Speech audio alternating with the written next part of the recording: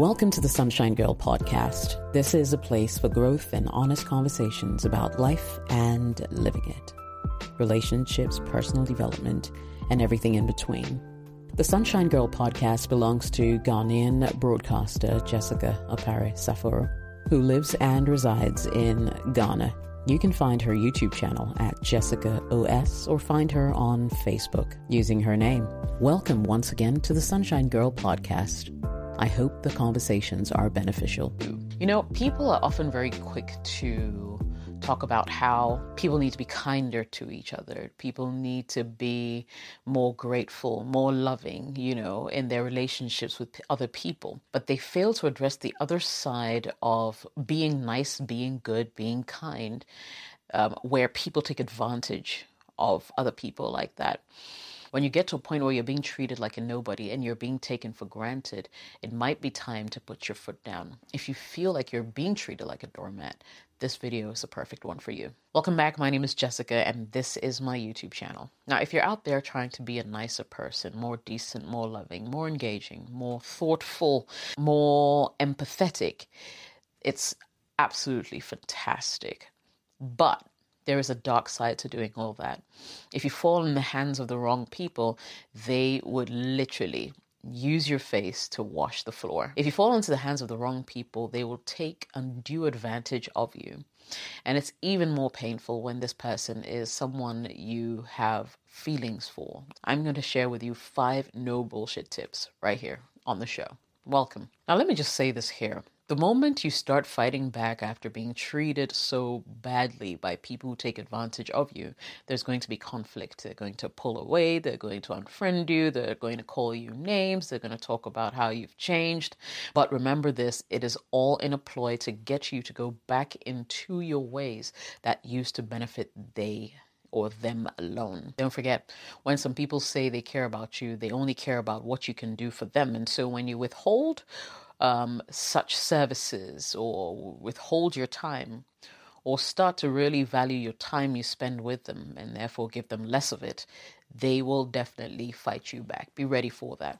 But really, how do you get people to stop treating you like a doormat? Number 1 that I need you to pay attention to is never do anything for someone because you feel bad for them. Now, generally, people who are nice and helpful to others tend to go above and beyond to make sure that they can just make everybody around them really happy and satisfied. And most of the time, no one else is really there for them. Sometimes when you dig deeper into reasons why they do that, they're just like, well, if I don't do it, probably nobody else will. They feel bad for this person that they're offering themselves to. And so they constantly find themselves in this, space where they can't say no and they're always available to this person. But you see, if you don't learn to hold back, you will never have time to do things that matter. And in this case, I'm talking about things that will develop you, make you happier, a good investment of your time. I mean, you will have no time because you're always going to be thinking about, how do I make this other person happy? I feel bad for them. Who's going to help them? And that kind of thing. Question I want you to ask yourself is, if you were not here today, let's say you died tomorrow, how would this person survive? What would they do to keep their lives going? Would it be surprising if I told you that they will survive perfectly without you? Never think you're indispensable. We're all dispensable. We're all going to die at some point. Every day you live, you die a little bit more. You understand? So I'm just saying, never do things for people because you feel bad for them. Do it for them because you want to. And if you don't want to, make it clear. When someone's trying to get you to do something, consider how that request is making you feel. If you realize that you're not in a good space, you don't really want to do it, but you're only doing it because you feel bad for them or you feel bad that you're not able to assist them, then ignore that feeling and, go with how you actually feel and let them know you cannot help them at this time because you have other things to do. You'll thank yourself for it. Number 2, never do anything for anyone with an expectation attached. Now, I get this question a lot because people close to me realize that I seem unfazed by a lot of things. And I say it's simply because I have zero expectations of people. And I'm not even kidding. My friends know it. I mean, I don't expect anyone to do anything for me. And so when you do, I'm genuinely surprised and genuinely happy to receive the support. But I don't walk around thinking people owe me friendship, owe me loyalty, owe me money, owe me happiness. I try to make all these things on my own. And also stemming from the fact that I've just noticed that humans are fallible. The truth is, if push comes to shove, they will choose themselves over you, and understandably so. You most likely would do same. And so I have learned that having less expectations of people and situations brings less disappointment in your life. If the only reason why you're helping someone is because you expect help in return, then don't do it. Do not do it. Because most likely that help will never come, or when it does, or when you do find yourself in that rut, they'll give you all the reasons why they cannot be there for you as you've been there for them. And that will just give you a lot of pain and agony. The list is endless. Expectations put people in very terrible and tight corners from where I sit. And I feel like the less you expect from people, the happier you become. And remember this, there's some people in life who will not help you or return a favor because they want to see you do good, but never better than them. Number 3, embrace and love your social discomfort. What happens when you say no to someone who really wants their way? Conflict most likely will arise. And there are too many people who are uncomfortable with conflict. For the purposes of an example, let's say you have a sibling who has children, and this sibling has other ways of getting her children to school, even if her car broke down. Meanwhile, every single time her car breaks down, you're the first person she calls because she knows that you possibly cannot say no or won't say no, or because you've always been there for her. However, this time when she called you, you did not feel like you wanted to go. You thought about the relationship you guys had, and you were almost pushed to go and do it just because of the familial connection you have. You know in your heart of heart that you'd be grumbling all your way from your house to pick up her children and take them to school. Sometimes you just need to learn to say, no, I cannot do it, and be comfortable with the discomfort that you will feel from having them think that you are not there for them. You're not invincible. You are as fragile as the next person.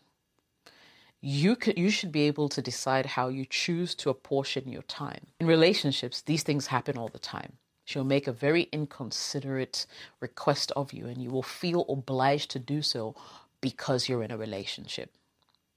I know it may be hard saying no to your girlfriend, saying no to your husband, saying no to your boyfriend. But in the end, you need to learn to be comfortable with discomfort, because discomfort is a part of life, and it's okay to feel discomfort from time to time.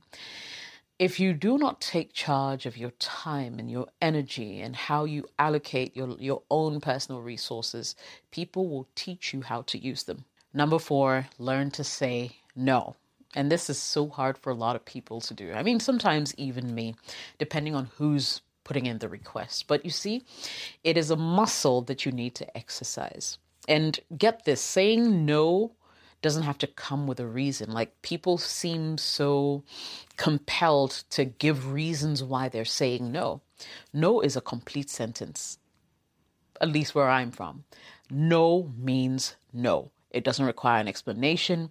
And in fact, notice this, when you say no and try to give an explanation, the person who's making that very unfounded request will begin to punch holes in your explanation and try to turn things around such that you would feel as if your no is not strong enough.